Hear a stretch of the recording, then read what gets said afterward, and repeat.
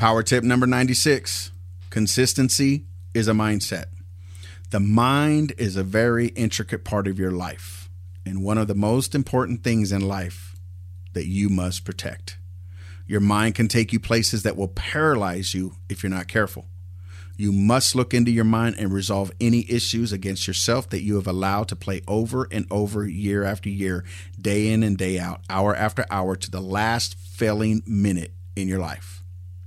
Your mind can literally destroy your outcomes as long as you allow the enemy of your life to continue to speak to you.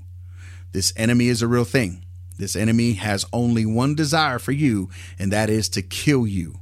The enemy has not only been around in your life, but in the life of the person that birthed you and probably the person before that. These cycles of mindsets must be taken into obedience in order for you to overcome that enemy. So who is that enemy? Satan, the devil, imp, demon, and everything that wants to destroy you. His job is to send one dart to confuse you, place you into doubt and the fear of winning. You may have carried these attributes for far too long, and you may feel like there is no coming back from this mindset. Well, I'm here to tell you today, you can make that change. Listen, I lived my life for so many years in fear, doubt, insecurity, abandonment, rejection, all of those things. And when I found out who the enemy was, I started slapping him in the face because he is here to kill and destroy you. However, the owner of your life came to give life, and that life more abundant.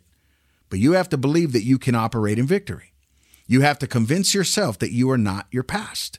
You have to be willing to let that mindset that has driven you to such complacency, you got to let it go.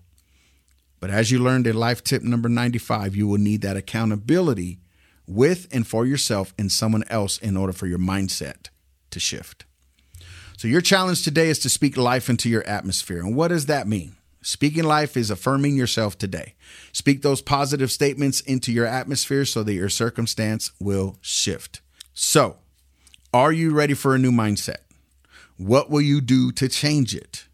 Write and evaluate your thoughts and put them into action. Listen, you have one life to live. You have one mind to repair. You have one body to get in shape. Get out there, get consistency going so that you can totally be set free. Peace.